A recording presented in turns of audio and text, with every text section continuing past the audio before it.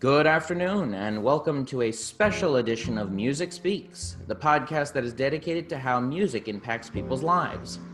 I am your co-host, Hunter Sagona, and today, continuing with our deep dive series, we will be talking with my fellow co-host, Sean Rimkunis, into the works of Igor Stravinsky.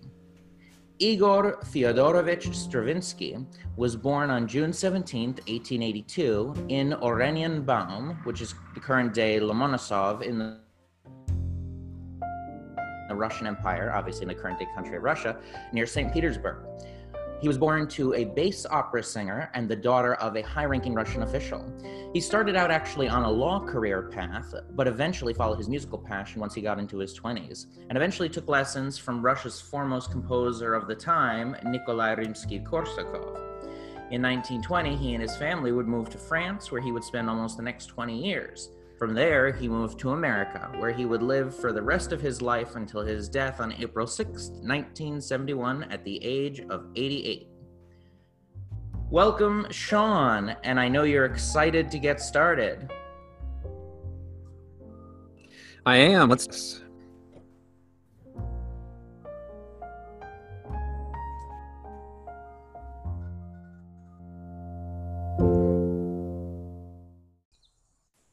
All right, Sean. So the first song that you had wanted to discuss in this deep dive into the works of Stravinsky is probably his most famous work, which is The Rite of Spring, which is fully entitled The Rite of Spring, Pictures from Pagan Russia in Two Parts. And, it premiered in 1913 in Paris, and at the time, Paris was sort of the artistic hub of the Western world. And just for a little historical context for those listening, this was during the transition from Impressionism into the modern era, which was sort of also happening at the same time as Impressionism. And because it was 1913, tensions were building. We were only a couple of years away from World War I. So that sort of tells you where we are on the world stage. So why did he write this work, Sean?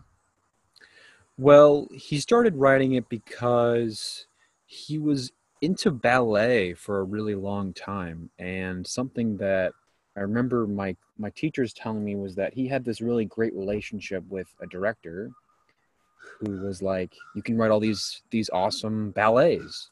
Mm-hmm. And at the time, Stravinsky was sort of like, yeah, I can do this. I can figure something out. And something really interesting about like the earliest part of his life, the dude honestly didn't really care about like how he created it, like he would just he would do the craziest things, especially like we're going to talk about Rite of Spring a lot right now, but if you think about it, like he was really like on the edge of his like at the edge of his career. Like the beginning, you would think that the beginning of his career would be kind of like slow, like Beethoven and Mozart, and you listen to like Dvorak didn't really get like his like big break until like, he was like into his 8th or 9th symphony.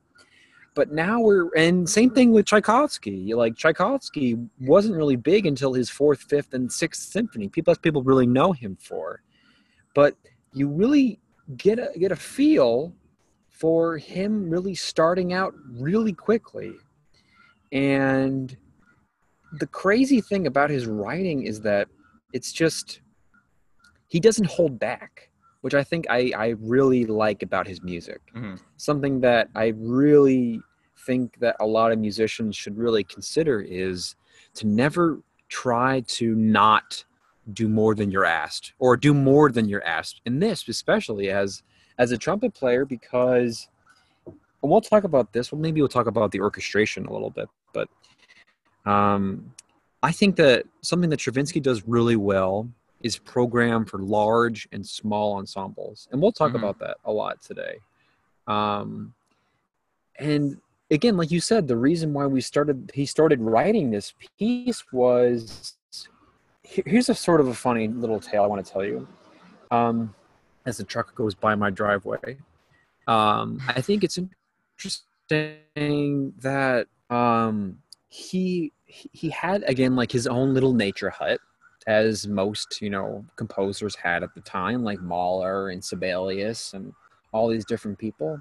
And the funny thing was, he would be in his hut, he'd be writing this music, he'd be alone, and that's what composers would need. They would just need to be alone. They would need to sort of find their own muse, and they'd be able to sort of figure out things on their own. And then there was a time where he really wouldn't have everything with him, so he would write his mom. He would say, "Hey, Mom, I'm trying to figure out this sort of like I'm trying to use this pagan melody. I don't know what it is. Can you dictate it down to me and write it back to me?" And so like they would send letters to each other, and he would get these letters back of these different melodies. Really? And you'll notice in The Rite of Spring that he has these really early pagan melodies that were really based off of origin. And you'll see as he sort of continues his work throughout the piece, and we'll maybe talk about this a little more as we're going along, but he uses these melodies in a such precise way to describe each part of the ancestry of Russia, which is so interesting. Mm-hmm. And when I say pagan, I want those listeners to know that this is like the earliest crux of civilization we're talking about here. We're really talking about the origins of our being. So we're talking about like biblical times, about sort of like the earliest era of our civilization. And I think it's so interesting that we're going to talk about that today, because when he started writing it, he's like, you know what? And I'm gonna swear here, he didn't really give a fuck about anything. You know what? He really just wanted to go out there swinging, man. And then you'll see, like, later in his career, like, we'll listen to the octet, and you'll say, what the heck happened to all of his crazy ideas and stuff? We'll start talking about a little bit of neoclassicism, but you'll see something early in this that he really didn't care. He really wanted to get himself known. And we will talk a little bit about this piece. The history of this piece is amazing, obviously, because it is something I wanted to talk about. And I hope I answer your question. Yeah, you did. No, you did. You brought us. That was obvious. There's a lot of idealism behind the work. So the first movement of this, the first part you wanted to talk about, is the first section of the first movement, which is called The Augurs of Spring, the Dances of the Young Girls. Sure. And you really wanted to address the driving rhythms of this section, which I personally think seems like a contrast to the title. It doesn't really give the impression of dancing young women. Sure, yeah, absolutely. So what stands out about it to you? Can we actually go back one previous movement, actually? I just want to talk about one thing, if that's okay. Sure, go ahead. Okay. Well, in the beginning, we have this really high bassoon solo, which I think is just glorious. And there's a great story that goes along with it, that his teacher, Rimsky, went to his premiere with a bunch of other A-list people, like Sousa was there, and you had a lot of like other like incredible composers at the time. But Rimsky was sitting next to Sousa, and Rimsky listened to the first few measures of this piece, and he goes, "What the devil is this instrument that is playing right now?" And Sousa's like, "I think that's a bassoon." And Rimsky's like, "What the heck?" He gets up, he storms out of the place, and just doesn't finish listening to the rest of the piece. And I think that sort of speaks to his character in a way. Rimsky-Korsakov was the father of orchestration. And he was just, when he listened to that, he was like, what the heck? Why would you do that to this instrument? Because you're really at this point, as you know, and maybe your listeners don't really know, the bassoon is really in the lower register of a woodwind instrument. And they usually stick with bass clef because that's how they read, and that's basically where they lay. They lay a little bit from middle C, a little bit above the middle C and down to really lower, and then you talk about the contrabassoon too, but that's another animal on its own. And the bassoon in this case plays with an alto clef, which is really interesting because in that case, it really gets really up there. And I've talked to many bassoon players, and they say that this is the hardest excerpt ever, just because of the air support needed, just because of the interpretation. And there isn't no one recording of this. There are so many amazing recordings of this. And a lot of people are like, this is great. This is something that I'm so glad that Stravinsky put the bassoon in this way. And a lot of people say, oh, Stravinsky didn't really know instruments. Stravinsky knew how to orchestrate for these instruments, honestly. Mm-hmm. And they are so good about the way he wrote things. And just another quick mention about the way he starts it is that it's solo bassoon. It's nothing else. Yeah. It's ba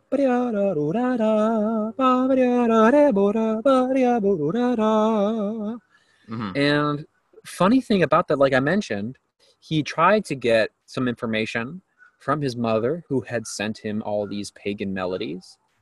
He used the first one. That was one of the first ones. And he used that in a very peculiar way. He wanted to try to echo a vocal style. Maybe he was trying to think of a tenor, but singing a lower part in that way. Mm-hmm. It sort of fits in the male voice, I think, pretty well. Or maybe he was thinking of Yeah. an alto singing it in a way. So I think in that way, there's a little bit of that going on. And now maybe going back to the augurs, I'm sure you're wondering, like, yeah, the dance in this, it's a dance, right? Right. Dance of the Young Women. Right, Dance of the Young Woman. And yet there's this,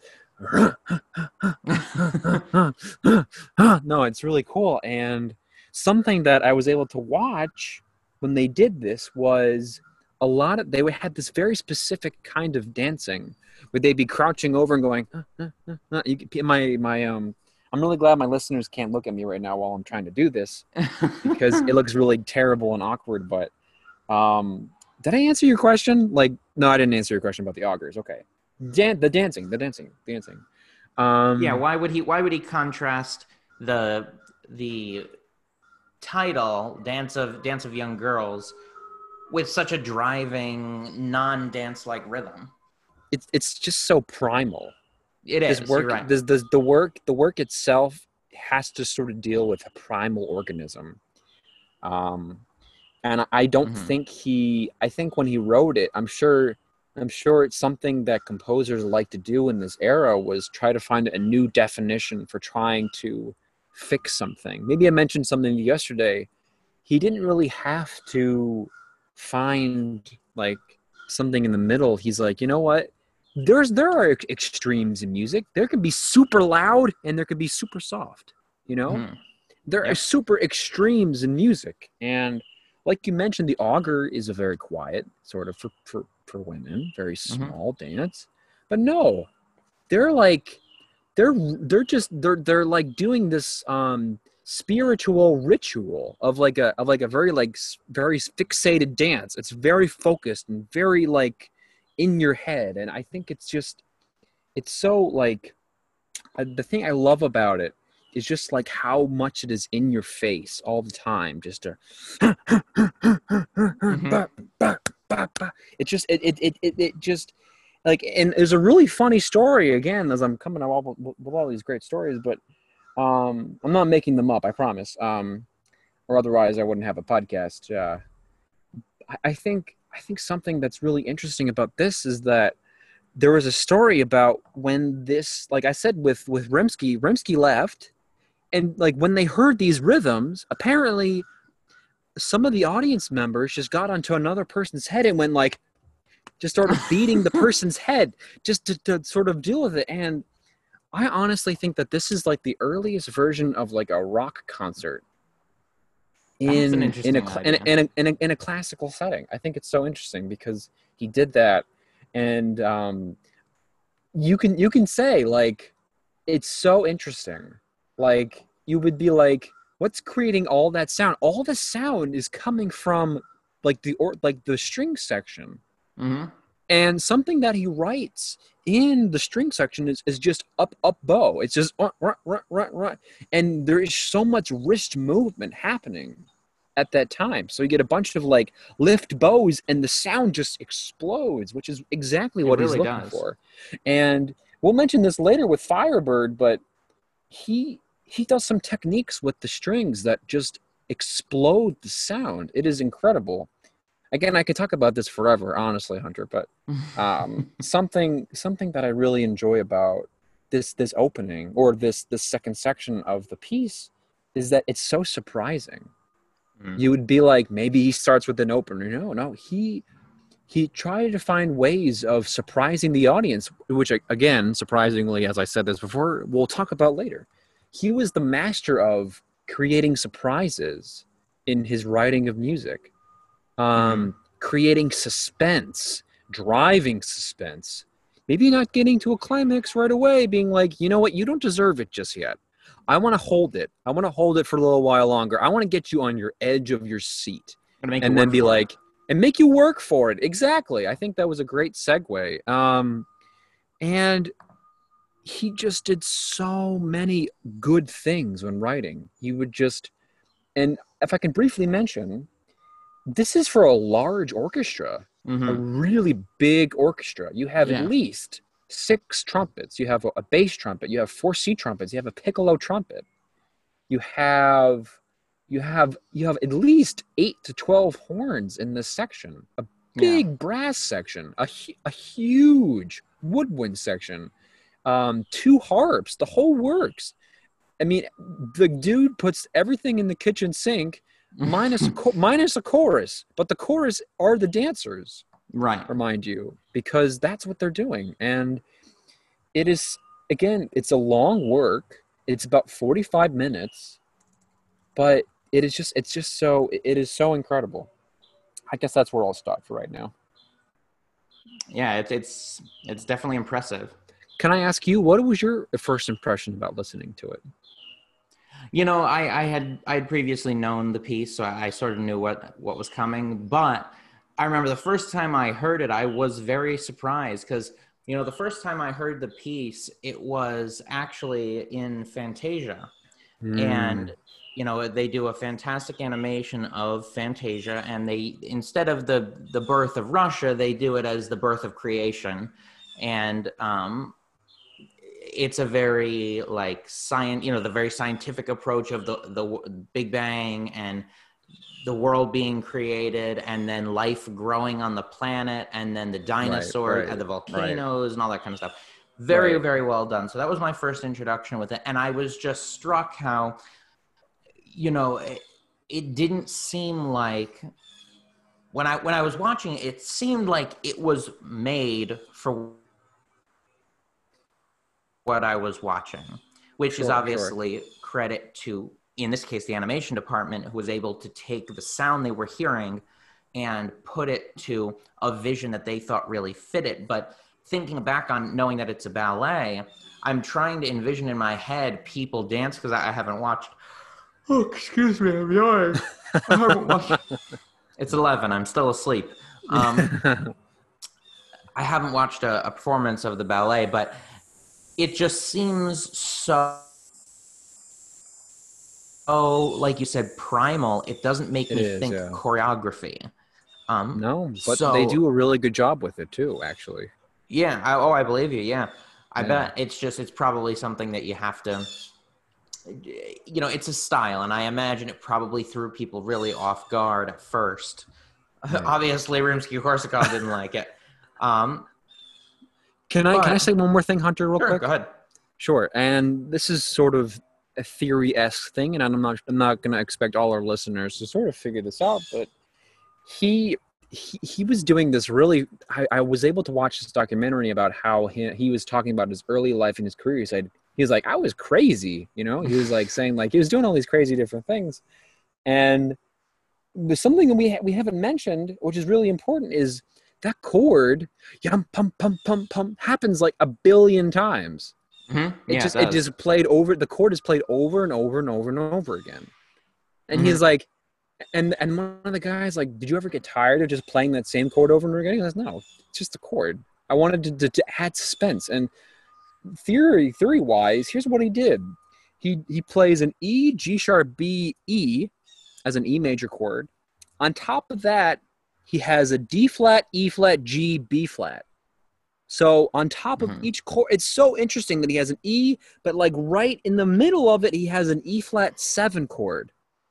but just adds to this cacophonous sort of strange thing. And like I mentioned with the strings are playing triple, double stops. They're playing so many different notes at the same time. And I think it's worth noting that this was such a at the time, this was like, what are you doing, man? This was just ahead of its time. So ahead of its time, in fact, that like there were riots and there were, people were like, I hate this.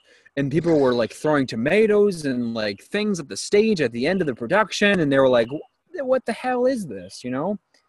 But no one really understood the art of it. There were some people who were like, this is a work of a genius. Others are like, this is complete garbage, because they just didn't understand it. Like we mentioned yesterday when we were talking to Nico, like we sometimes when we don't like things, we'll just say, I don't like it, and then we'll declare it bad because we don't know what it is. This for its time, it was so ahead of its time, and it just did so many great things. Let's keep going though. I don't want to stop anymore. So let's keep going. So or rather not the next section, but the last section of movement number 1 is called Dance of the Earth. And this is something else that you wanted to talk about. It's also very driving, powerful section. Yeah. The trumpets have a lot of really like interjectionary notes in it. Sure. I imagine it's probably a powerful section to play. What do you have to say about this particular section?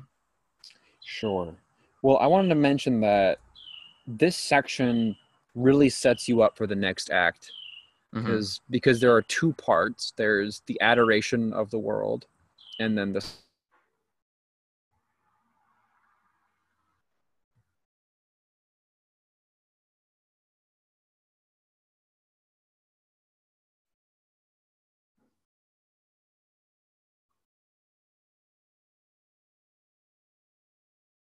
I'm afraid you've cut out.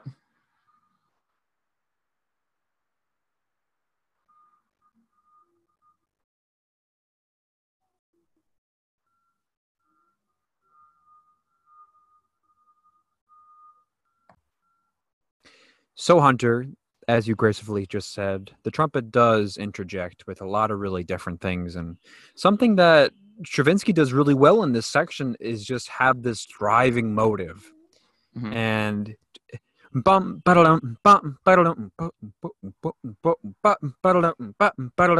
it's crazy. And it really just, like, as I said before, he just tries to find a way to just drive it to the end. And it's just like, and then he gets there and you're like, huh? What? Because you're just amazed by like the sounds that are produced in this section. It's like this whoosh-ah, and then that's it. That's how they send you out in the part 1, and they're like, that's it, that's all we got. And you're like, I wonder what comes next. So it's so interesting. I think something like I said, I mentioned before about loving Stravinsky is just because he's just willing to try things. And I think that's something that is underrated in composing recently, is that sometimes when people try things, they succeed. Sometimes they don't. So, I mean, it really depends on what they're doing. So I would say this time around, they do such a great job of it that they just, find a way of making it super exciting, which is something that Stravinsky does really well. And it gets you amped up about classical music. I don't know. I mean, I'll mention this about Firebird, but I think Firebird was one of the first classical pieces I heard with an orchestra live. Was it? It was one of the first pieces, yeah. And I was like, wow. And, it was just so powerful. Like, and then I was like, you know what? Orchestral playing is the bee's knees. I mean, like, if I think about it, I mean, like, that's where the real money's at. No, I'm kidding. But I think something about Stravinsky that made me love classical music is that, like, when I listened to classical music initially when I was younger, I was like, this is just so predictable, and I was like, this isn't really cool. And I think that's why I love modern music now, because it's less predictable. You don't know what's going to happen. And Stravinsky, the master manipulator, not as a person, but as a composer with instruments, he does a fantastic job, and I think he does justice in this section. Mm-hmm. I think that's true. But like you said, that's the end of the movement. So then we begin the second movement, which is called the Sacrifice. And one of the things you wanted to talk about in this movement was specifically, or the main thing about this movement you wanted to talk about was the opening. And, Right. it opens with tons of dissonance. And if I'm So not good. mistaken, there's a background part that the oboes have that are using, I think, the same interval that Williams uses on Tatooine with the Jawas, if I'm not mistaken. Wow. But I don't know that for certain. That's a great connection. Thank you. Yeah. But what did you want to say about this opening? What can I say about this opening? Cinematic. It is so good. I gotta tell you, man, he knows how to write for woodwinds. He really does. He knows how to write in and out of all these different things, and it's just so incredible. I don't know how to describe it. He's just so good at it. It's scary good how good he is at it. It is so good. Oh, man, wow. Okay. I'm choked up right here right now. When I think about it, okay, I gotta mention this really quickly because it is so important. You never know what time signature is gonna come next. Well, that's definitely true. I think a big trademark of his is changing the time. And we'll talk about that with the last movement, but in this movement, he switches from 7/4 to 3/4 to 1/4 to 2/4 to 6/4, doing so many different things. And like you said, the dissonance. But when I listen to dissonance, I get shivers, but in a totally different way. I'm like, this is so good. Like I'm at like a dissonant spa or something. Like it's like a dissonant spa. like a liberal spa of some kind that I'm like, oh, this is so good. This is, how I always say, Hunter, how I want to get buried in music. If I could get buried in music and only one kind of music, this would be the piece I would be buried in, because I love just how ethereal and eerie and how instruments work together. And something that he does really well, again, like I mentioned, is his extended techniques for violin. And something that he mentions is something that he does is he used the upper harmonics of a violin. And again, I don't want to scare our listeners away from my theory savviness, but what he does is he has them play two different sides of the violin where you can barely hear the upper note, but you can hear the higher note. So definitely you can sort of hear the upper harmonic of the note, and it is just so glorious, and it is so scary, but it is written so well. And you can know, like what Hunter just said with the Tatooine thing, there is such a distinction there. Like something that Stravinsky does really well that not a lot of people have given him credit for is his early modernistic cinematic feel to all of his music. I mean, of course, most of them were for ballets, but if you think about it now, like there are so many really like great moments. Like it's crazy. If you think about the first Fantasia, Hunter, they used two of his pieces. Yeah, it's crazy. Two of his pieces. I don't think any other composer has gotten that sort of similar. Maybe Beethoven, but Beethoven's in a league of his own. If you think about the big superstars of this era, Stravinsky was huge, and he was competing against Schoenberg. And Schoenberg at the time was like, Stravinsky's doing whatever he wants. I hate that. Schoenberg was a hater, but Schoenberg was also writing this really like crazy, intricate music at the same time. And Hunter's like, God, if we listen to Pierre Lunaire, I'll probably shoot my brains out. But I think there is something said about modernistic music. You can hate it or you can love it. There's no real in between. I love it just because of how unique it is. And something that he does really well in this section, like you mentioned with Tatooine in Star Wars, he just like, again, like I said in the beginning, he doesn't give a fuck. He doesn't care. He just wants to explore these tonalities that are weird and like upsetting. They really are. They're really upsetting, and he does it so well. Man, I can keep just finding words to describe this section, but please go listen to it because it's just so good. Mm-hmm. That's all I got to say, Hunter. All right. And with that, unless you have anything else you'd like to specify about Rite of Spring, we shall move on to his second piece. Well, actually, there are two more things I want to mention about Rite of Spring, if that's okay. Sure. Is that okay? Go right Is that ahead. okay? I hope that doesn't mess with your flow. No, not at all. I wanted okay. to leave the last section open for whatever you wanted to talk about. Sure.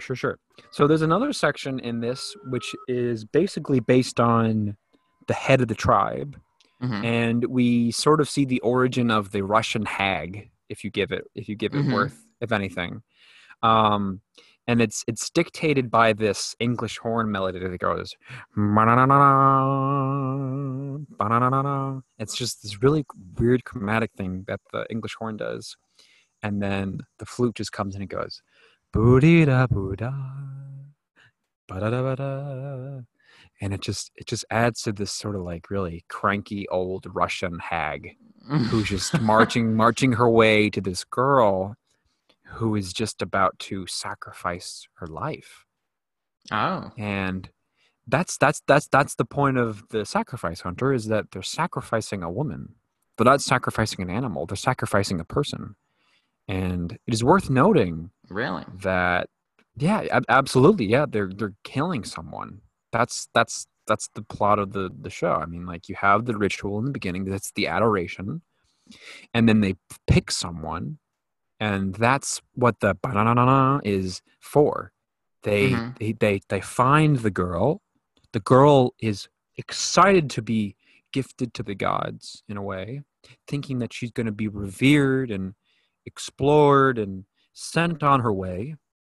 But the hag slowly makes her way and looks around the room to try to find the one, which is basically what this section's about, just trying to determine who is the one for her to choose to die. Mm-hmm. But here's the crazy thing, Hunter. All of these people in this pagan village are sane individuals. They know their place in this world. They understand what they're doing. And yet they're like, okay, I want to give my life to a different power now, moving forward. It's creepy, but it is just so beautiful. And this section really just shows off this, wow, my snacks, goes off this sort of just very small, it's so wispy, like you can barely listen to it. And it's just so beautiful. It just blossoms. And then it may get a little angry. Like, again, he is the master of suspension. And when I say suspension, I don't mean like fa mi, like in church here, He is the master of, you have to wait. If you wait long enough, you're going to get it. You are going to get it. I promise. And with that transition from this piece, you sort of see, because then they do another ritual to prepare the girl to get ready for the sacrifice. And then you finally get to the sacrificial dance at the end. Mm-hmm. And Hunter, be prepared to count in this section, because musicians struggle so much in this section, man. They are like, what? Like they don't know how to read music when it comes to this section. And rightfully so, because there are so many different rhythm changes in this. There are there are a few tempo changes, and there are metric modulations in this, which is terrifying as a conductor. You're like, okay, what does a 32nd note equal eighth note here? And you're like, oh God, no. But I mean, the smartest people I've heard conduct this, like Leonard Bernstein conducting this, so flawless, just feeling like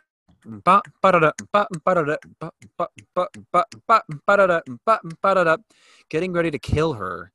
It's just so fierce, and it's just so in your face. And that's the last thing you hear before you hear whoosh at the end. And then you're like, I can't believe I just listened to that. As a non-listener, a classical listener, you're like, what the heck? But it is just so amazing. It is just so resilient. It is just, again, like I said, Hunter, and I'll say it again, and I'll say it a more million times, he was in a league of his own because he didn't care. He really honestly did not care what anybody thought about his work. If he did, he wouldn't be writing the things that he did. Mm-hmm. You know, he wanted to try to find a way to break the mold, and he did it. He was a genius. He was a super musical genius, probably even smarter than Mozart in that way too. He was just so good at telling a story within the music. And I think we're going to talk about Firebird next, right? Next is Soldier's Tale. Soldier's Tale. Oh my goodness. Again, I have a lot to say about that. But again, to finish off Rite of Spring, you got to listen to it, man. And a lot of people say like modern music isn't for everyone, and I get that. But if you just give yourself time to understand what's happening, then it'll just come from a different place and you'll be able to respect it just so much more. Mm-hmm. I agree. Done with my speech.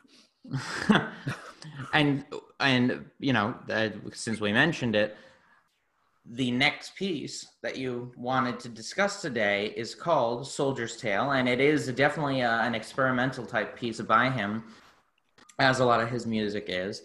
And for those who don't know the piece, it premiered in Lausanne in Switzerland in 1918.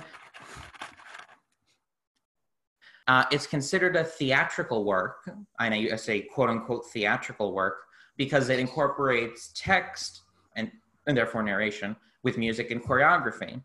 And it's, well, we'll get to how it's scored in a second. But again, historical context, what had just happened. We had gone through, you know, World War I just ended, and the Tsar just fell. Right. And, absolutely. You know, the Russian Empire was sort of in chaos. So for him, that's correct. You know, he was still living there. You know, he had seen the war, and it's not entirely unsurprising he would write a piece about a soldier. Right. You know what I mean? That's true. Or be in a group of people who were writing a work focusing on a soldier. So absolutely. I think maybe that could be where that came from. But the actual music itself, it's scored for a septet. And what are the instruments in this piece? Sure, I'm happy to explain that. So we have voices, which are included by the narrator, the devil, the soldier, and the princess. The princess is sometimes not used, but in a production that I did, I had the princess say a few lines. And then you have the violin, and it's basically a violin concerto, if you think about it. It's a violin, percussion, clarinet, bassoon, trombone, and trumpet. And the percussion has so many different things, but it is also, I think of it as a percussion violin concerto for voice. And it's indirect way, but go ahead, Hunter. Yeah. And speaking of voice, you know, the words are by, speaking of words, the words are by Charles Ferdinand Ramuz, who was a Swiss writer who Stravinsky worked with to put this together. What are the words talking about? What's the concept of the story? So the concept of the story is pretty estranged. So I'm not going to try to confuse anyone, but I'm going to just sort of give a brief synopsis so that listeners will be able to sort of figure this out. So the story is about this young soldier who is trying to go visit his family and his girlfriend, and he's about to head home, and he bumps into a devil, and the devil says to him, "I'll buy this for you. And he has he has a violin, and this violin is a important part of the story, this violin that he has, because it's a historic violin. And he says, "I'll buy this violin for you." And he goes, No, I don't want that. And eventually he gives it to the devil, eventually over time. Within that, the devil brings him to his hut, where he treats him to all this like tobacco and food and, relaxation area. And he's like, you know what? I can spend 3 days leave. I'll be able to get away from the army for a little while, go back. And throughout the story, he sort of figures out that he's sort of in an alternative reality where he can't escape because he's sort of stuck in the in between of the war. So he basically the violin sort of acts like a soul to the character. He's like, I this is what I have. I'm going to sort of give it to you, and he sort of gives it that up, and then he spends the rest of the time trying to find a way to escape from the devil. So I think it's pretty intense, but I think it's worth noting that, and there's a lot of unfangled things to sort of discover within this work, but basically it's about a soldier trying to get away from the devil, trying to figure out like why he's so entrapped and why the war has taken such a toll. And I think he was so ahead of his time that I think the story sort of revolves around a shell shock in a way. Yeah. And I think it's so interesting. I think that dealing with that, like dealing with stress, it is so, I don't know, it is so Stravinsky in that way. It's just anxious and it's different, and then it's just everywhere. And I think that's why I love it so much. Mm-hmm. It's certainly a very what's the word I'm looking for? A symbolic piece, like Absolutely. you said, it very much deals with the consequences of the war in the side effects of the war. The first section of it, or one of the first sections in it rather, is, well, it's not even one of the first sections. It's partway in, is the Royal March that you wanted to talk about. And I think the first thing we have to discuss is the time signature. And we mentioned it in The Rite of Spring, but like it starts out in 5/8, and then it goes to 2/4 for 7 bars, and then it's back to 5/8 for 2 bars, and then it's back to 2/4, and then to eventually to 3/4 to 3/8, and it's like, okay, dude, pick a time. What's his reason for constantly changing the time signatures? What is he trying to accomplish by continually changing them? He's brilliant, I have to say. Oh, and there's the jackhammer.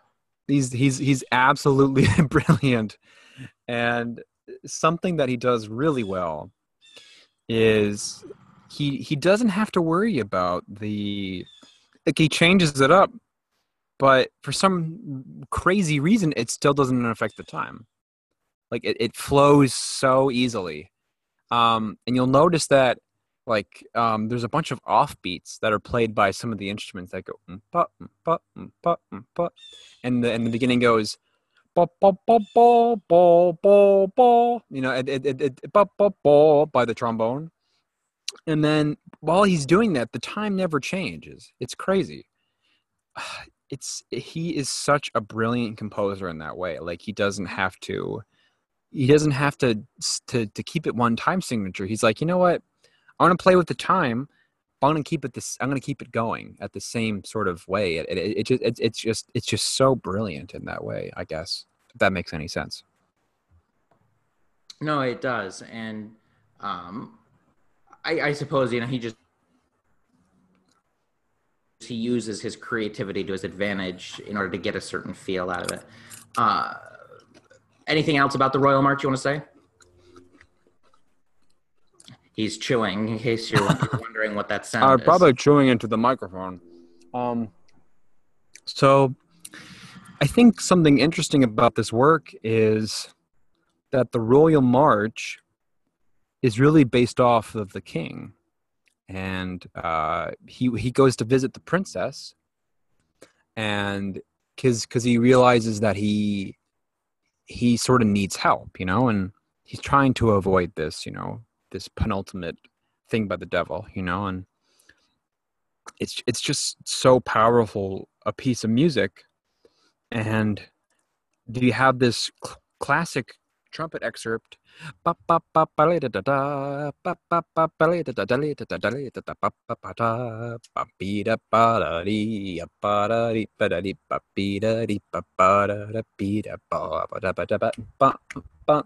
It is, and my listeners are like, what did I just listen to? It's just so interesting because the piece itself is just so unique, and again, he doesn't pull away from any punches. He's just like, this is it. This is what I'm gonna do. And a lot of people at the time were like, why is he doing this? And I think if I can sort of sum it up in one word, I would just say original. He was an original composer. Didn't try to take from anyone. I think maybe he had a little bit of Russian influence, obviously, but he really just tried to do justice to his own work, And if I think about it, there's a lot of really like great pieces out there that sort of amplify that, and um, you have other composers like Shostakovich, I should say. I'm calling by his pet name, Shosti. I was going to say, as all his friends call him, Shosti. All his friends call him Shosti. All of his other all his American friends call him Shostakovich.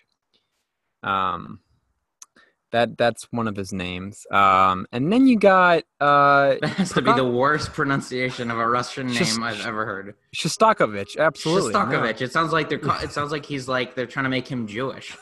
Yeah, absolutely. No, I totally agree with that.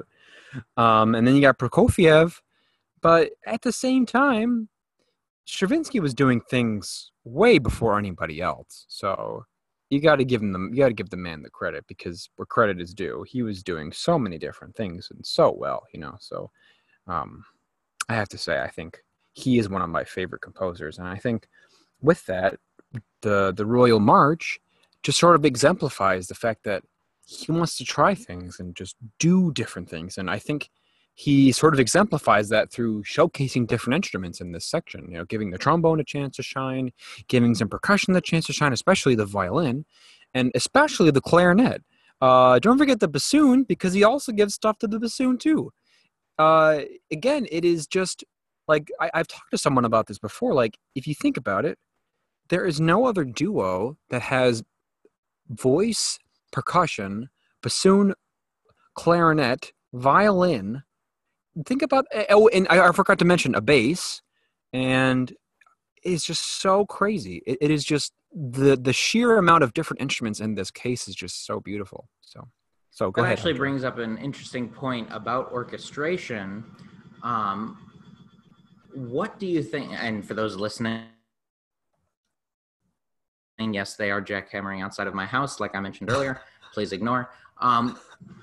Why do you think he chose to score this piece for a septet instead of a full orchestra?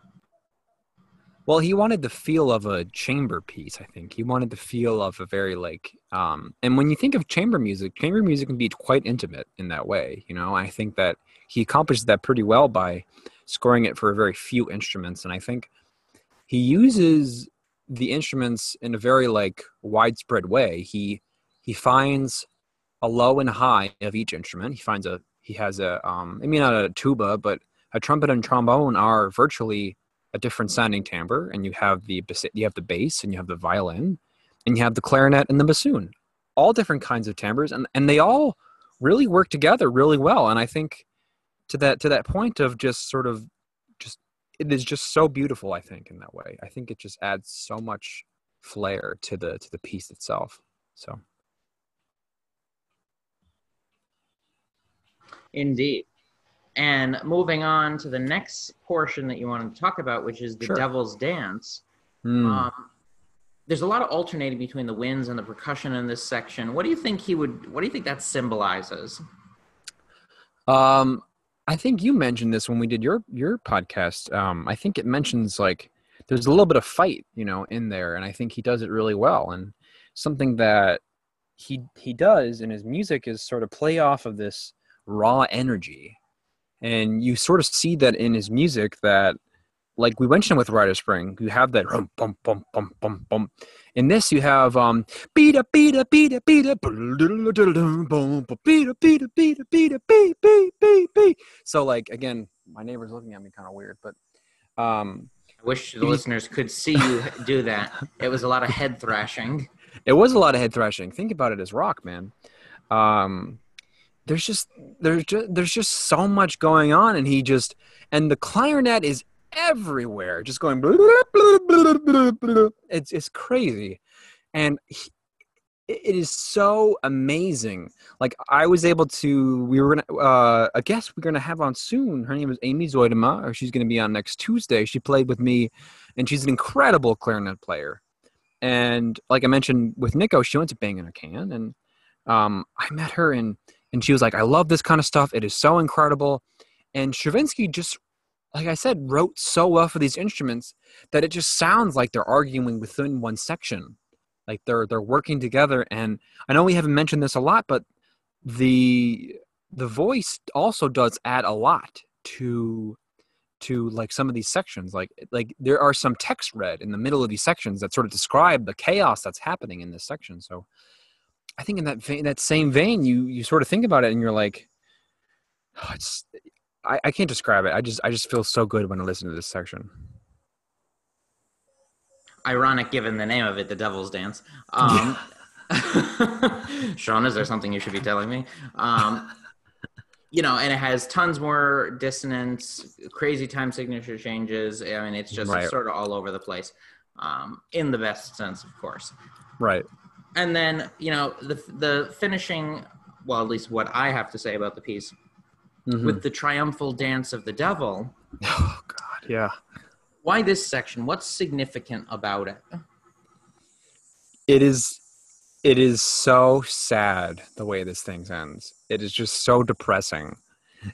But it is so Stravinsky to end this way, giving the antagonist the win at the end of the story, knowing that the hero lost and the guy won, and that's how it ends.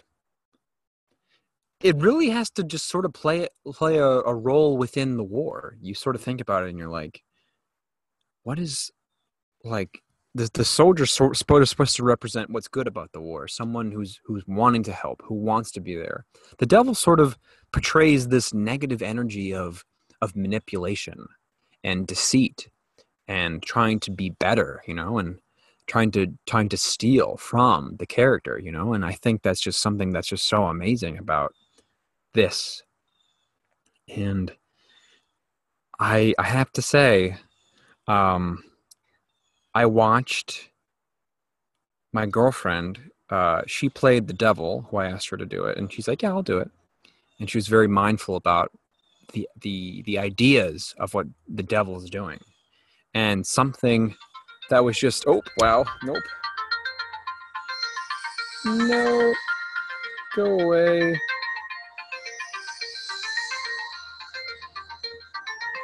That's a very cool ringtone. We had a little musical interlude there.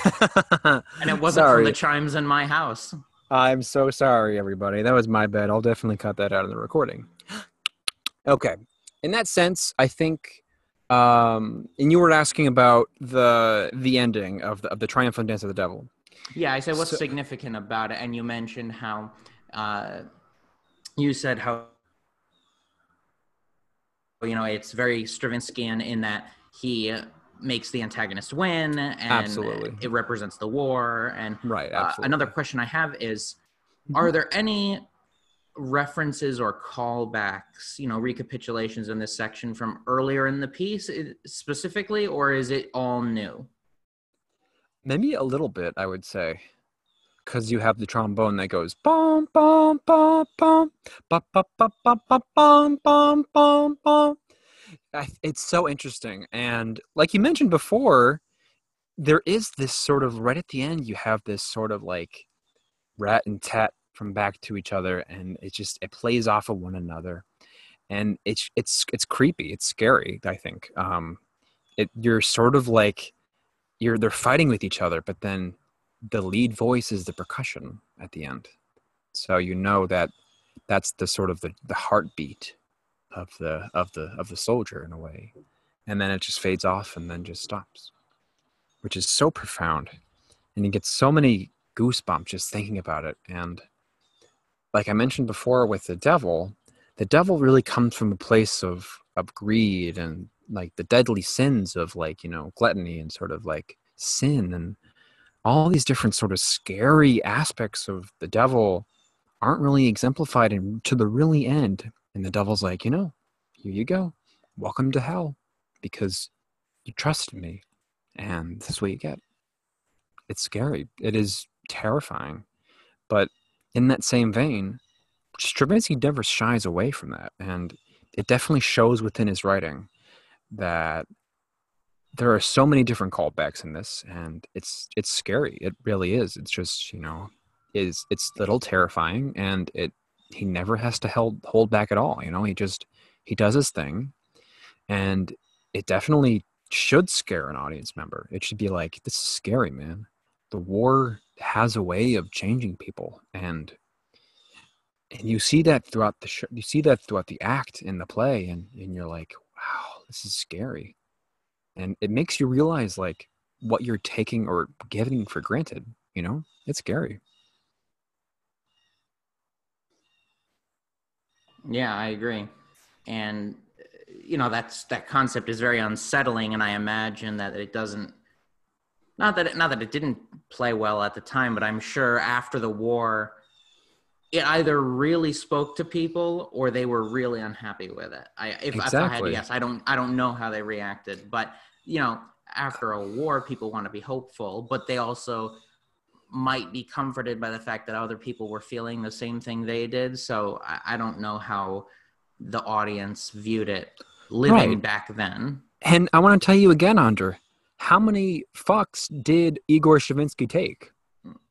I don't know. None. He just didn't care. He did his work diligently. And after he finished it, the work spoke for itself. He didn't have to say anything about it. Mm-hmm. He didn't have to be like, oh, I'm so sorry if it offended you. No, he didn't care. He wanted for the work to speak for itself. He wanted to find a way of being like, this is who I am. I'm going to speak out about the war because it's terrible. No one should have to send their loved ones to die, Mm-hmm. And it's a terrible feeling to do that sometimes. That's something that's unspoken. And sometimes you sort of hear that within a message of music, and it's just so powerful. And I love that sort of feeling that,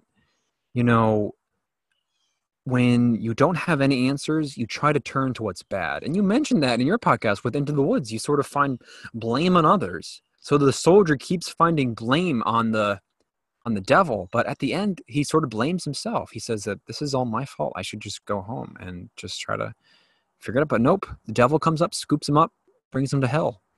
And that's the end of the story. It's scary. And he has to live with it. Sorry, go ahead, Hunter. I'm sorry. No, I was just saying, musically, just talk about how does he end the piece? Like I mentioned before, he has the violin and the percussion playing against each other. So you have this sort of like, but it's sort of like this really creepy way of sort of like, it's like a creepy march at the end. And the violin acts as the devil. The devil sort of quiets down, and then the percussion just ends. And that's the end of the piece. There's no real bang to it, the it's way like a fade out. Right, it just fades out. There's no like, and the conductor just stops, lets the percussionist finish, and that's it. There's no like hoopla at the end like some of his pieces, but it just ends. And sometimes that's how life is. It just ends. There's no like extra celebration like with Firebird. But he does that for a reason, because it is a ballet, and he takes the time to do that very carefully. But he finds ways of just crafting it just so perfectly. And it's scary. It really is. It should scare you at the end. You should be like a little unsettled about what happened, because you're sort of dealing with internally thinking that the soldier has a vision of the war being like, I want to help people, I'm going to save people, and then by killing people, we're going to be helping them, but at the end of the side of the war, I mean, it comes back to hurt you. He thinks he wins at the end, but he doesn't, because the devil wins at the end. So what else does that have to say about life? Yeah, it's very deep. After you die, who really wins? Is it you or death? Death wins. I hate to say it, but that's how Stravinsky viewed the world, and it was scary, but he wanted to say it his way. And like I said, Hunter, I'll ask this again. How many fucks do you think he cared about anyone listening to his works? Do tell us, Sean. Again, none. He did not On how care. many? 0. 0, 0, 0. Zero. He didn't care. He wanted to sort of show people that there's more to music than just one emotion or two emotions, sad and happy. There are emotions that will make you feel unsettled. You know, like you should sometimes after watching something, you should feel angry and you want to do something about it. You know, like after learning about something, and if you feel differently about it, you should act a different way. And that's what he's trying to say. After you listen and you heard something, what are you going to do about it? And something that he did, he just didn't really care. I, again, admire the hell out of that. So, Yeah. And perfectly in conjunction with that clock, we're going to take a quick break. And when we come back, we'll have Sean's other two pieces that he wanted to talk about. So stay with us, and we'll be right back. And we're back. And we have the next two of Sean's playlist that he chose to give us a deep dive into Stravinsky's works. And this next piece is from a couple of years after the one we just listened to. And this is the Octet, written in 1923. And first thing is first, it's an octet. So there are 8 voices, eight pieces, or sorry, 8 parts to the piece. Oct being, Latin for 8. Why do you think he chose the specific instrumentation that he did, Sean? Because he wrote it for flute, A-flat clarinet, bassoon 1 and 2, C trumpet, A trumpet, tenor trombone, and bass trombone. I don't know, man. You tell me. No, I'm kidding. I got nothing. No, I'm kidding. Like I said with Soldier's Tale, he really likes to play with timbres. He definitely likes the clarinet and the trumpet pairing a lot. The flute and the bassoon pairing is beautiful. And 2 trombones, why not? Because I think it's a beautiful sentiment, I think, and they just play so well together. So, yeah. Why an A-flat clarinet and not a B-flat clarinet? A-flat clarinet, wow. Because it's not something that people really write for anymore. It sort of fell out of favor. Like around this time period, people stopped really using A-flat clarinet. He liked the sound, I guess. I mean, if I think about it, he was just a rebel, man. He just loved just playing around with different sounds, and I think he just really. I think when I did it for my elective recital as a senior in college, I remember the clarinet player was like, "This is an A-flat." I'm like, "Yeah, it's an A-flat." He goes, "Okay." I'm like, "All right." We don't currently have an A-flat clarinet with us. And I was like, "All right, whatever." And it's so funny because the guy who I got to do it with, he played it on his A clarinet and just had to transpose. And he was just saying the sounds of this are just so good. And I think this was sort of the beginning of his neoclassicism period of writing. I know we're going to be able to backtrack a little more with Stravinsky's works with Firebird, but this was maybe the first step to his realization of neoclassicism. And we can maybe talk about Puccinella, or we can talk about his other Dumbarton Oaks. I think that's another one to think about too. But this is maybe his earliest piece that he decided to not have strings on. So it's all for wind instruments. Ooh, go wind instruments. Just explain really quickly to the audience who might not know, what is neoclassicism? So, as the prefix neo means new and returning, classicism really started with ideas with Mozart and Haydn, early Beethoven. And I would say that's sort of like, I think something that was mentioned to me early on with classical music, especially the classical era, is that things were very symmetrical. Things were very sort of straightforward. And with neoclassicism, it sort of pairs that off. It sort of follows the similar suit. But at the same time, there might be a new thing here and a new thing there. Another work that sort of we can maybe talk about at another time would be the Mass for woodwind instruments and for voices. He does something with that really well, and I really, really enjoyed that. And something that should be noted within his work is he honestly just learned something about the instruments itself when he wrote this. And I totally forgot what your question was, but did you say the question was about neoclassicism? Why? Sorry. Mm-hmm. So Yeah, neoclassicism. just explaining what it is. Right. So neoclassicism is a new take on classical music, but maybe in a different light, maybe adding a few things here and there, sort of playing with different themes. And he sort of does play with this sort of idea of classical music. But again, as you'll see with this piece, some of it is tonal, some of it's not tonal. He does a really great job of sort of playing with that, and I think it really comes out to be a very beautiful, as a matter of fact, piece. Mm-hmm. Yeah. All right, very cool.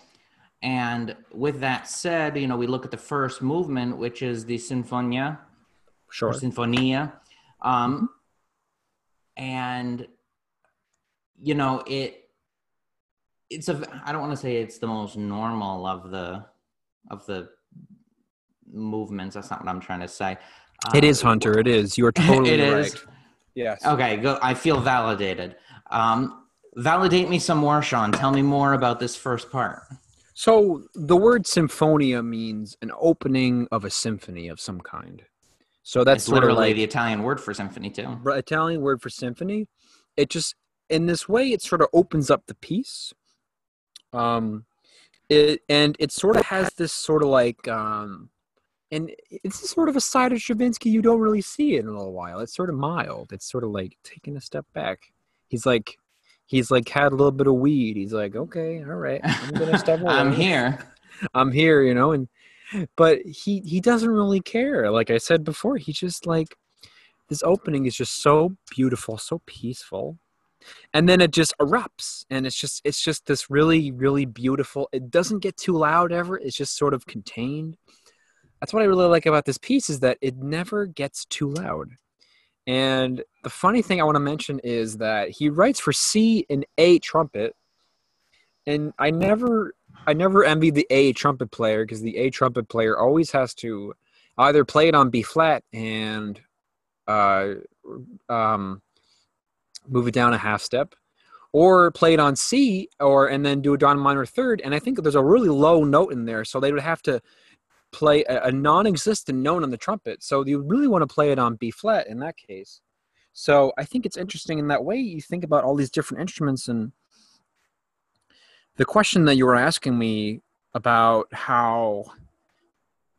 Sorry, Hunter, what was the question again? I'm sort of getting really sidetracked here. No. There was no specific question for this part. I just said, sort of, tell me about this section. Sure. You said it's the most normal. It's the opening. Is, you said that it was a side of him we hadn't seen in a while. Absolutely. Mm-hmm. I totally agree with that. I hope so, because there were your words.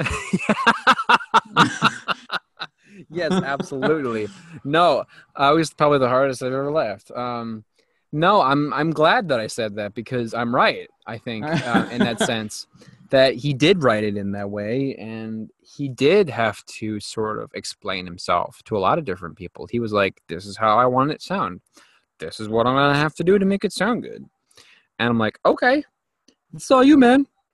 And when I brought it up to one of my conductor friends, he's like, oh yeah, I totally want to do it. I'm like, really? He's like, yeah, absolutely, because I love this piece. I'm like, okay. And the reason being is just because it's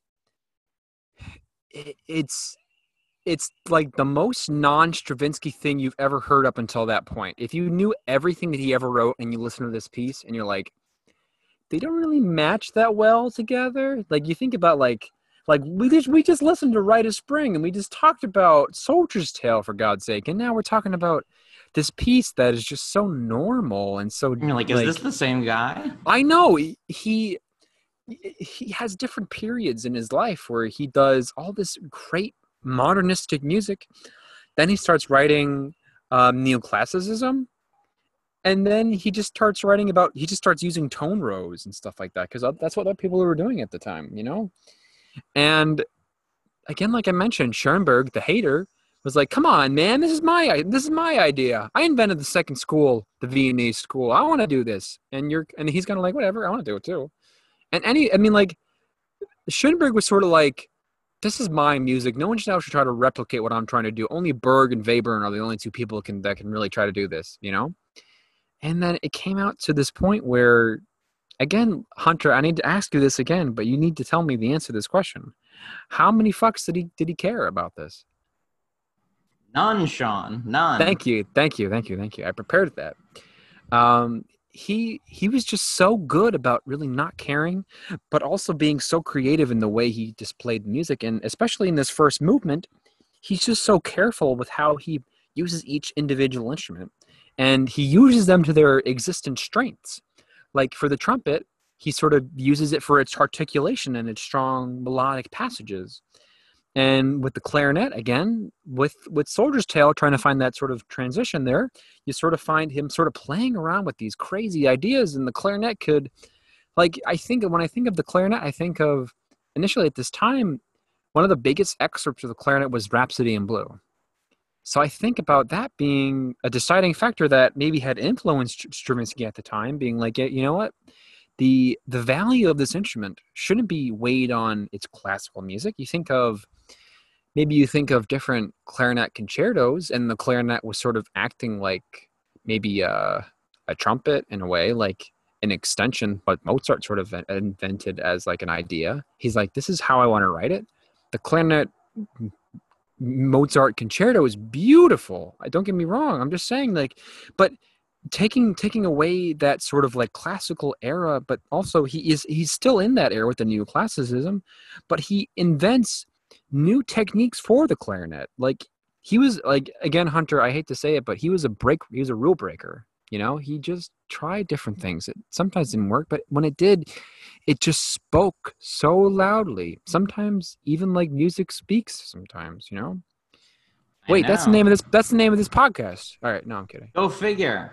Do you think also part of it was that by 1920 he had moved to Paris, or I don't know if he was in Paris, but he was in France, which we said was like a cultural hub. So he was meeting a lot of other people that he wouldn't have met outside of, or he would not have met if he were still in Russia. Absolutely. I think about it. Absolutely.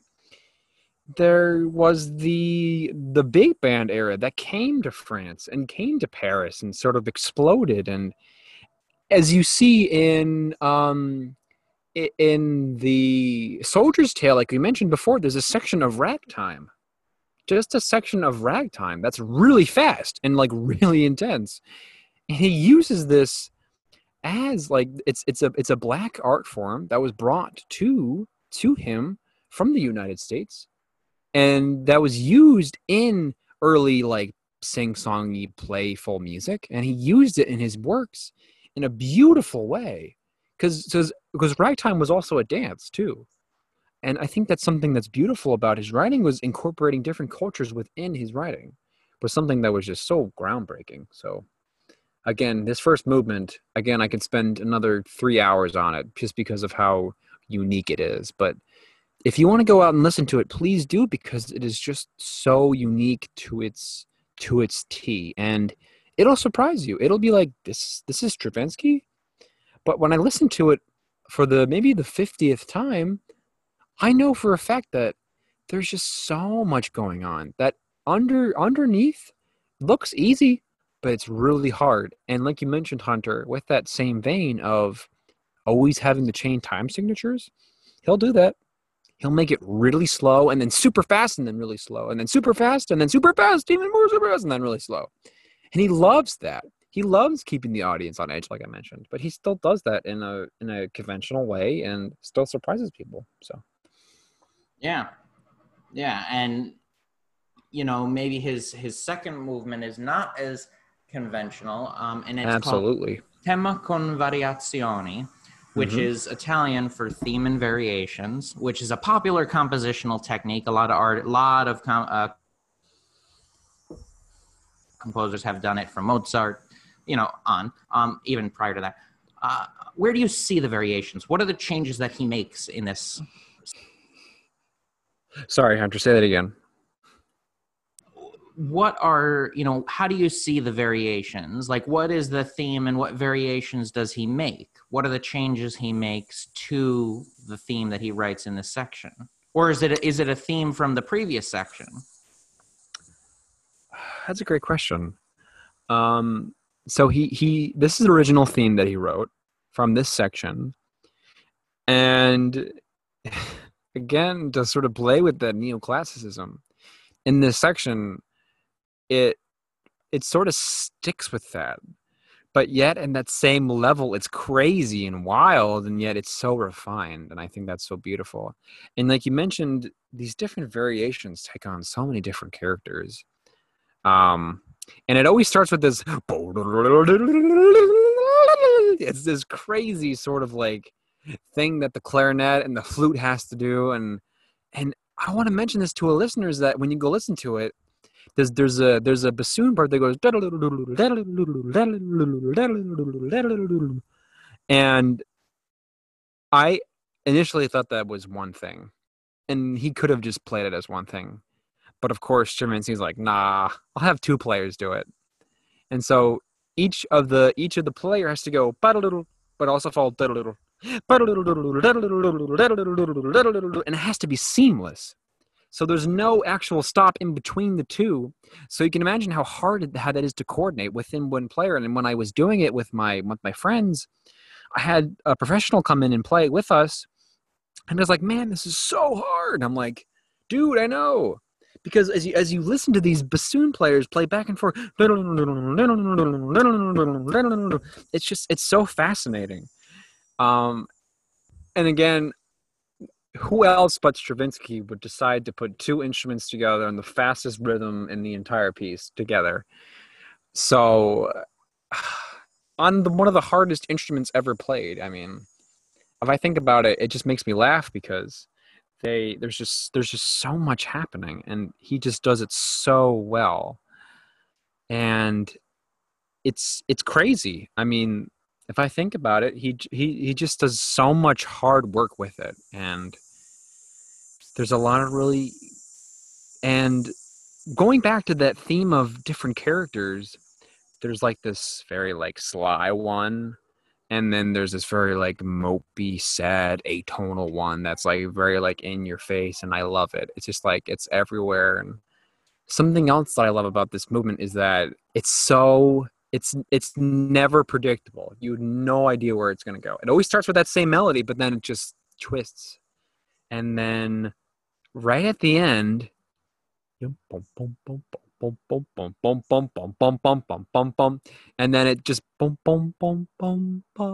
takes us back to the third movement, which is just a beautiful segue to sort of lead into the movement. And Hunter, I need to ask you, if you did your homework, who is that instrument that leads into the third movement?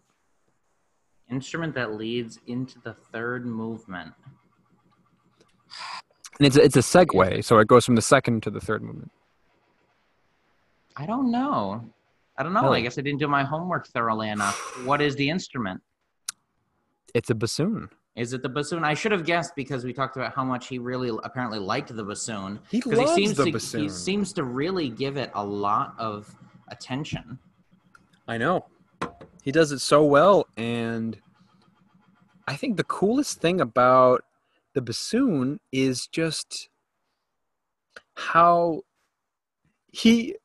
it's not even like, I'm just smiling thinking about it, just because it's so much like a meme in that way. Like, he just plays with the instrument and just expects the bassoon to be one of the best instruments out there. And I love that. Like, expecting an instrument to be at the best level is just great. And knowing that you'll have this sort of thing is just, oh God, it's just so beautiful.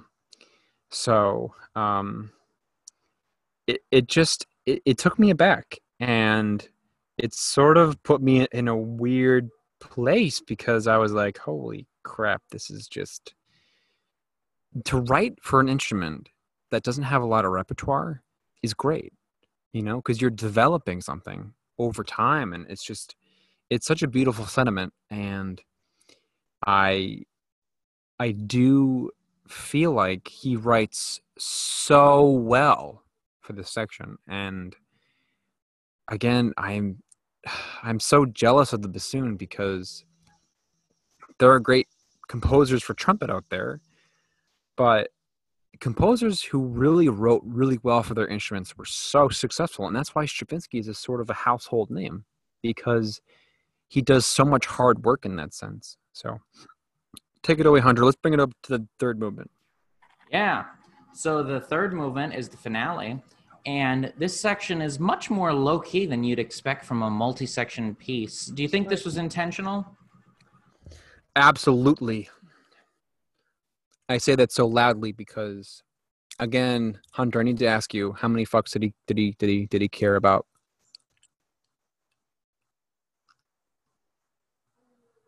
I'm going to say none. That is correct. He just didn't care. And again, with that same vein, he chugs along, plays with all these different melodies, and it never really gets too loud.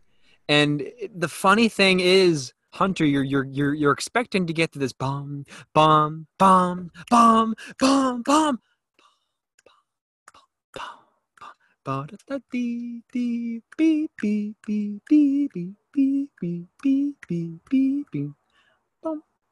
It's just the cutest ending ever.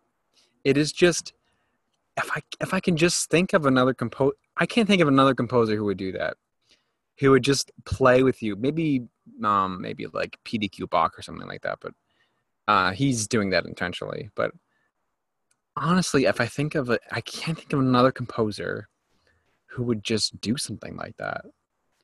And I am just so afraid to just be like, this is just something that's just so unique, and I love it. This is just so different than anything else I've ever listened to. And I think it's something that will always inspire me as a person, and inspire those listening to be like, you know what? There's other composers I don't know out there. I really want to explore this one. And Stravinsky is the one you really want to explore because, again, Hunter, how many fucks did he give? That would be 0. That is correct. And with that in mind, he just didn't care.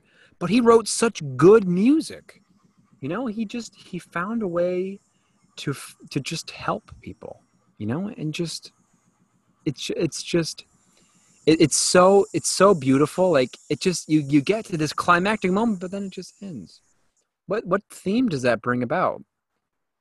Is there more than just suspension in music? You know, like, some things are just left unsaid, you know, in music. Something you can imagine how it could have ended, or maybe maybe you didn't, you know, and that's fine too. But if I think about it, he really wanted to end it that way because he just felt like there was this sort of like aura around it that could have, you know, changed the spectrum of the piece. So, Something else I think. Sorry, go ahead, Hunter. Oh no, I was going to say something else that I think he did well is, and it's interesting, he gave the trumpet like a very lyrical part, something that would usually go to the woodwinds, but he chose to put it in trumpet, which I thought is different. Unheard of. Very. And also something is the very last section from about, I think, because I was looking at the virtual score as I was listening to it, was from section 71 to the end. It has a very different feel to it. It's a pretty cool drive, yet it's calm. The harmony is also very cool. So I think, you know, if you're going to, for our listeners, you know, if you jump to the end, it's a very cool ending. I mean, the whole piece is cool, but. Absolutely, because he played with so many different genres, and I think at that point he plays with a syncopation, like a boom, dong, dong, dong, dong, dong. I thought it was sort of a jazzy way to sort of end the piece, and I think he does that really well. Yes, I agree. Very jazzy. So with that, I think we should move on to his last well, not his last piece, but the last piece we'll talk about by him, which is probably his, I'll say it's his second most famous behind Rite of Spring. And it's called The Firebird. And this is actually the Firebird Suite, which is a compilation that he wrote of the music from the ballet that he originally scored. Correct. So the ballet was of the same name, and it was adapting the legend of the Firebird along with another Russian folktale. And there were 3 famous suites that he wrote, like 3 versions of the same suite, but the most popular came from 1919. So we're backtracking to just before he moved to Paris, or to France. And again, written just after the war ended. The Tsar was now dead. His life, maybe he didn't know where it was going to go after that, or maybe he did. But let's talk about the first section. This jackhammer's on my nerves. I'm ready to go out there and like throw something at them. This section is the first section, Ronde des Princesses, is so restrained. It definitely feels like it wants to get so much bigger, but there's like beauty in the quiet, so he doesn't move too much from that. There's a swell at like 8 minutes and 10 seconds in, but it doesn't quite get there. What do you have to say about this section? It is so breathtaking. The first time I listened to it, I went to the New Haven Symphony and I listened to it, and the sound just came to me, and I was like, I think I picked the right instrument. But the woodwinds are having so much fun in this section, and it's so beautiful. It's so calming, and it melts my heart every time I listen to it, honestly. And it makes me so happy. And honestly, Hunter, do you know about the lick in jazz? The lick in jazz? Yes. Do you know about the lick? I know about a lick. Which one are you Do talking know about? boo doo doo be dee boo da? Yeah. Okay. Yes. Okay. So But explain to the audience what you're talking about. So there is a lick that happens in jazz a lot, where a lot of jazz players play boo-ba-doo-doo-doo, which is sort of like a nice 2-5-1 progression played within a melody. And it's funny that I mentioned that because this lick finds its way into the Rondes des Princesses, which is really interesting. And the oboe part goes boo doo doo doo doo dee da. So I think it's kind of funny that comes up in that way, and it's so interesting to think about it that way. I think it's something that is widely done, but he obviously didn't know about it. But I think it's interesting that comes up in that way. But I think about that piece, that movement a lot, and when I think about it, I like closing my eyes and just sort of imagining these princesses just dancing and just being together as a family and spending time with each other. I think it's just beautiful. I think it's a beautiful sentiment to how Stravinsky writes beautiful music. And in contrast, the next section that you wanted to talk about is probably the most famous one from the piece. It's the Danse Infernale. And or you say in French the Danse Infernale with the and I just have 2 pieces of input before you can go crazy with this, which is just that Sure. It's really such an imaginative section, and by that I don't mean it's creative, even though it is. I mean like the writing creates such imagery. It's just it's so vivid. And also listening to it today, I don't know that audiences are as shocked by it as they may have been back then. The tonality that was probably very different is not as uncommon now, but Right. It still evokes a very powerful sense of emotion. Absolutely. And funny enough, of course, the last section ends. And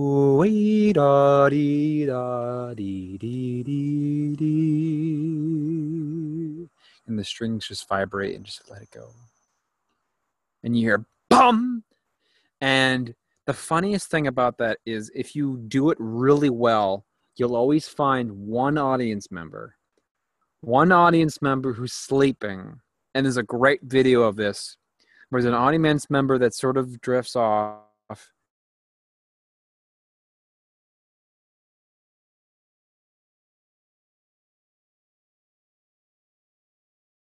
And then when they hear that loud, they go ah! Like that. And for Anchor, it works as a transition on Anchor, which is really interesting, and I love that about Anchor, and this piece because it's just so unique, and it's just such a vibrant exploration of wild fantasy. Like I mentioned, he doesn't really care, Hunter. He doesn't. He wants to just find the outrageous of it all.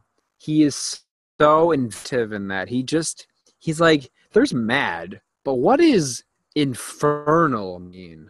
What does infernal flames mean? What does that mean? Like, what does that explore? Like, How do I put that to music?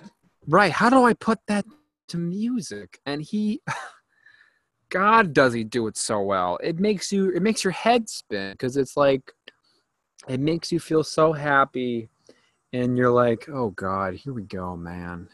And then when you play it as a trumpet player, you get so excited. It's just so much fun, and you may have a tendency to rush like I do sometimes, but because it's so exciting and it's just so fun to play.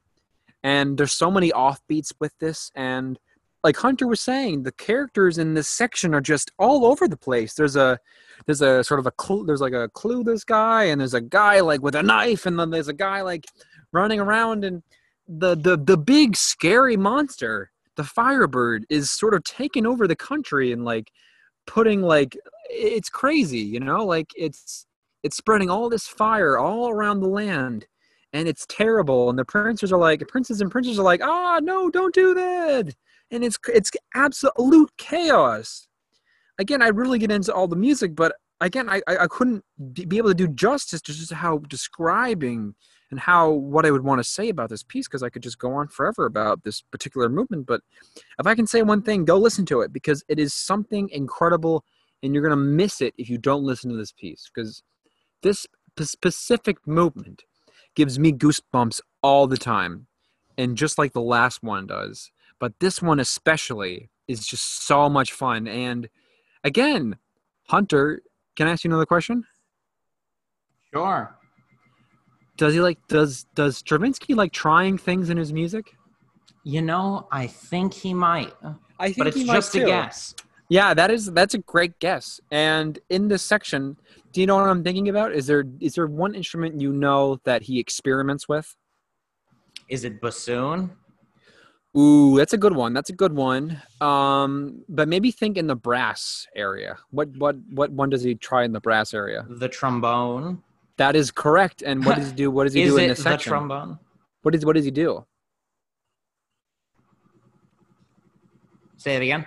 In this section, I mean, it's constantly playing. I mean, it has like one of the main melody is, I think, in the low brass.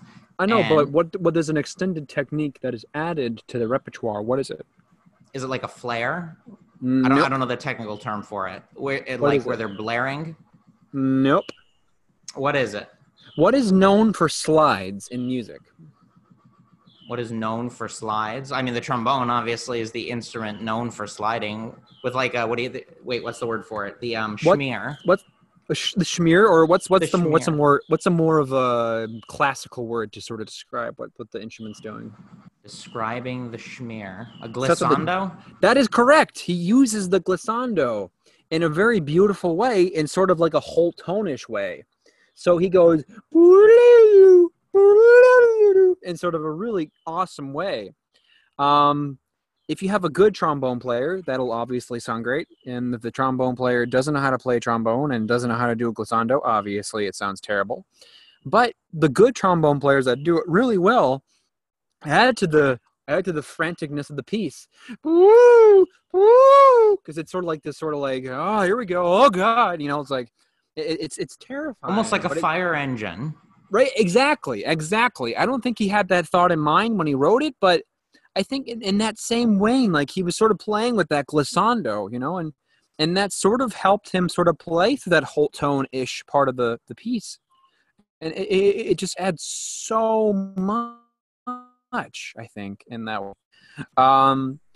There's something else I want to mention about maybe one of the first movements is another extended technique. He uses the violin, where they go to the bridge and you hear,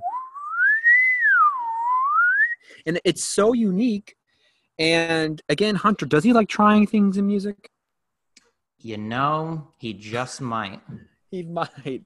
He loves doing that kind of thing. He loves trying to find new sounds in his music. I think that's so impressive. And look, this end of this piece, it just gets more fire, and then boom, it crashes and burns. I just love it. So. And then, speaking of instruments that he enjoys, the next section, I don't know how to say it exactly in French, but I'm going to call it the berceuse. Sure. Sure. It opens with this very lamenting melody with one of his favorite instruments, the bassoon.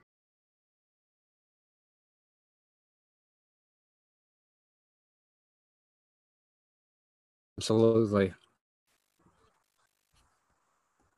Anything else stand out to you? Sorry. Anything else stand out to you about this section? Sure. Well, when I think about it, it's so beautiful and it's so breathtaking and it's just so fragile. The bassoon with its sort of like it's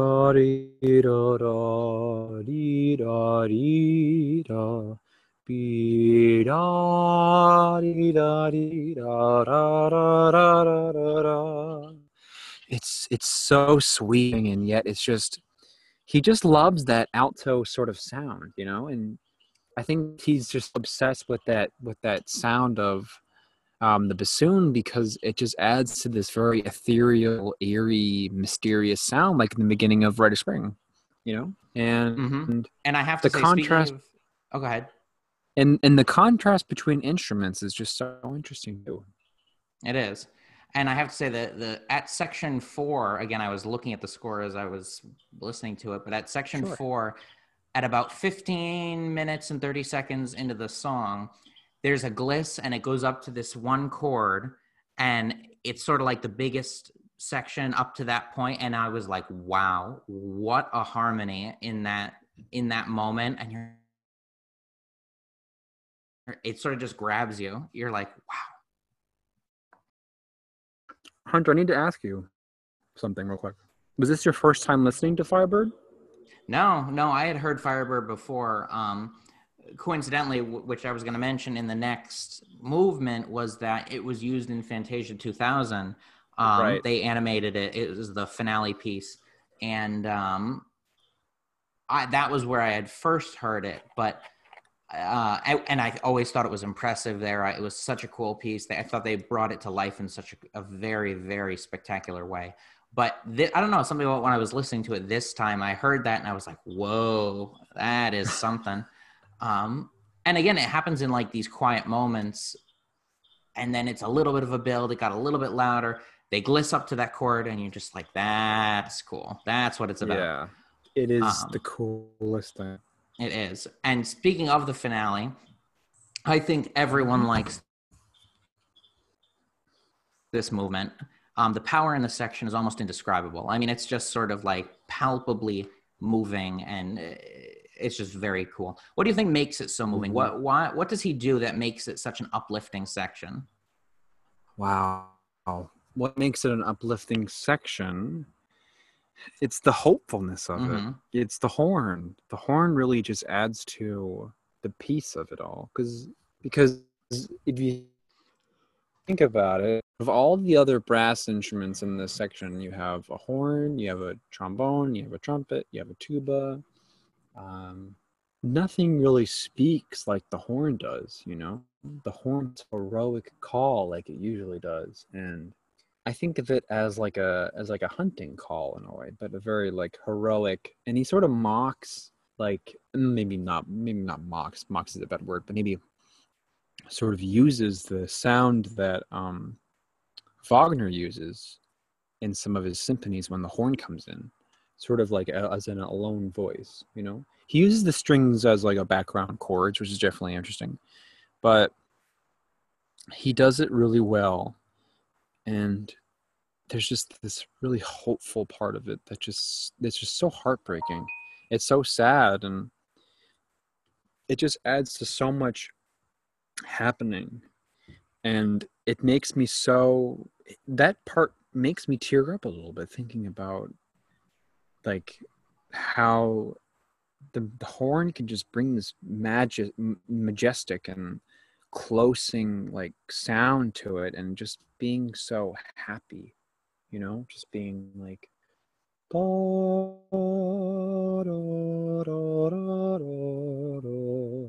it's sort of like an angelic sort of moment where you sort of admire it from afar, and it just adds to the feeling of this piece, which is just so heartbreaking. But it just, and then when you get to that point, it's like, because after all of this destruction, we have the pursuits, which is sort of a mourning in a way, and then there's a glimmer of hope.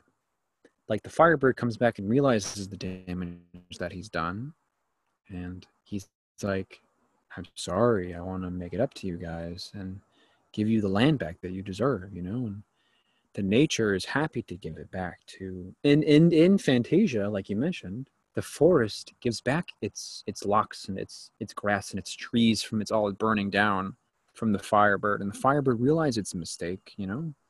And it's such a beautiful message too, and I love that about it, you know. Yeah, and specifically, I think the part that always gets me the most is at section 44 there's a chord, and if you know it, or if you know the piece, when you hear it, even if you don't know the piece, when you get Right. there, you'll know what it is. Sure. And in the last section, and it gets me every time I listen to it, because it's so. I mean, you used the word before. It's so hopeful. And has this very grand yet not braggart-like quality. It's almost like a humble beauty type thing, humble grandioseness. And I just think it's so cool. I want to real quickly, if I can mention something real quickly. Yeah. Another really good example of this from somewhere else would be Bruckner too. Bruckner used horns in that same way too. I could spend some time talking about Bruckner too, and how he used the horn as like a tool of hope and integrity. And I think that really stems from the early use of the horn, which was the hunting call, you know? And the hunting call maybe obviously to kill animals, but it also had this hopeful sound to it, which I think was why I like it so much. And I think that's why it adds to that sort of sound of just like glowingness and angelic part of it. Like everyone stops and listens to that exact moment because they're like, huh, it really does justice to how beautiful it is as an instrument. And it really takes one breath. It's like after all this chaos and sadness, out of the dust, it's like that moment in Avengers where Captain America realizes everyone's coming back to help him, you know. He looks back and he sees everyone sort of coming through. Again, I'm hopefully not ruining Avengers Endgame for anyone, but I'm thinking about it, and that moment just makes me feel like there's a message of hope that goes out to the world. And I think, again, Stravinsky being his craziest and wonderful self, just trying new things, not worrying about like how it'll be taken about, you know. And this is, I think, one of my favorite works because of how beautiful and tender, and how much time it takes for people to sort of talk about these things. So I'm really happy that this thing, and then you're gonna the next, I'm sure the next question you're gonna ask me, and then it just wraps into this glorious ending, which is just so beautiful, and I'm sure you want to talk about that. Yeah, the ending is really particularly. It has the those chords at the very end that, bum, bum, bum, bum, and it's just, you sit there, you're like, wow, what do I even say about that?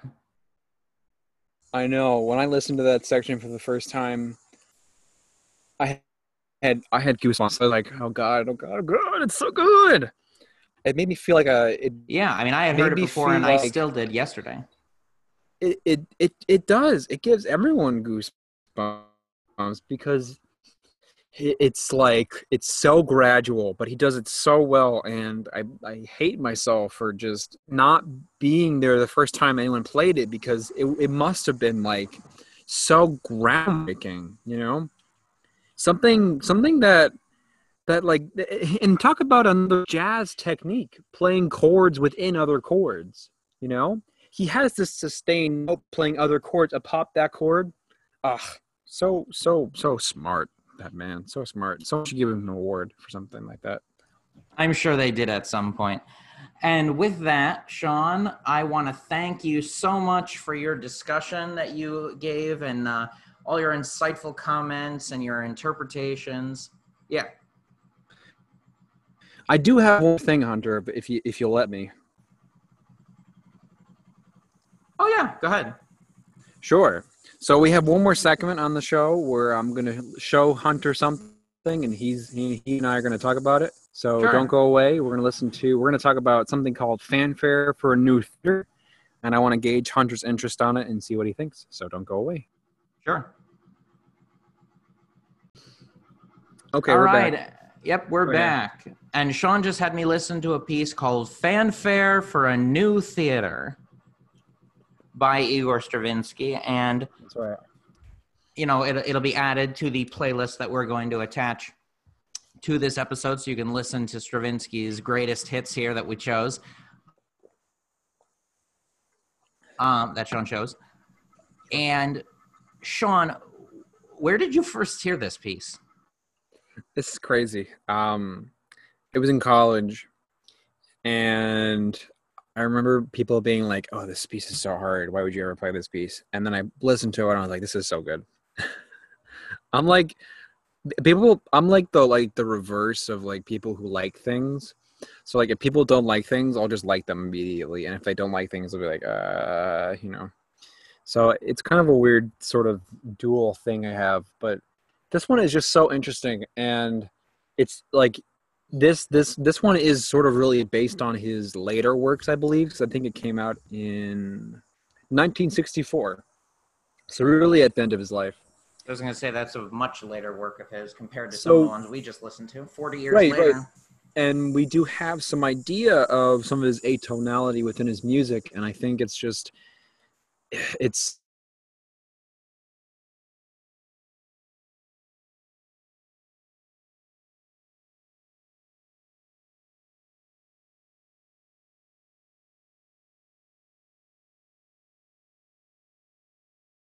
a metaphor for what it is, and I think it's just amazing.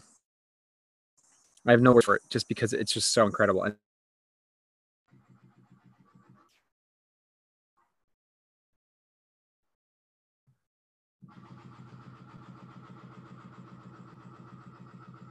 did you just pause it? Oh, you just oh, you got it back. Okay. Yeah, I I'll have paused it to edit it because out. you had cut out for the last like minute and a half. You were sort of silent. Oh, that's funny. Okay, that's okay. Okay, we'll keep going. So So, did like, you have I've a got question for me about it? yeah, I wanted to ask you about it. What did you like about it? I'm gonna challenge you this time. So I mean, it definitely. I definitely think that it had an intricate rhythm to it. Like I really I appreciate the way that he had the two pieces lined up because they clearly don't fit together and yet they clearly do. So it's a weird dichotomy. I can't explain it. Maybe it's the atonality that's throwing you off. But I mean, I didn't hate it. I mean, I wouldn't say it's one of my favorites that he's done. It's just so unique the way he does it, though. have to say, just because it's just so open-ended and so different. But that's my only take, Hunter. I just wanted to play it for you just because I feel like if I wanted to sort of complete the cycle on all of his works, I would say that would probably be a good way to end his legacy of music, as they would say.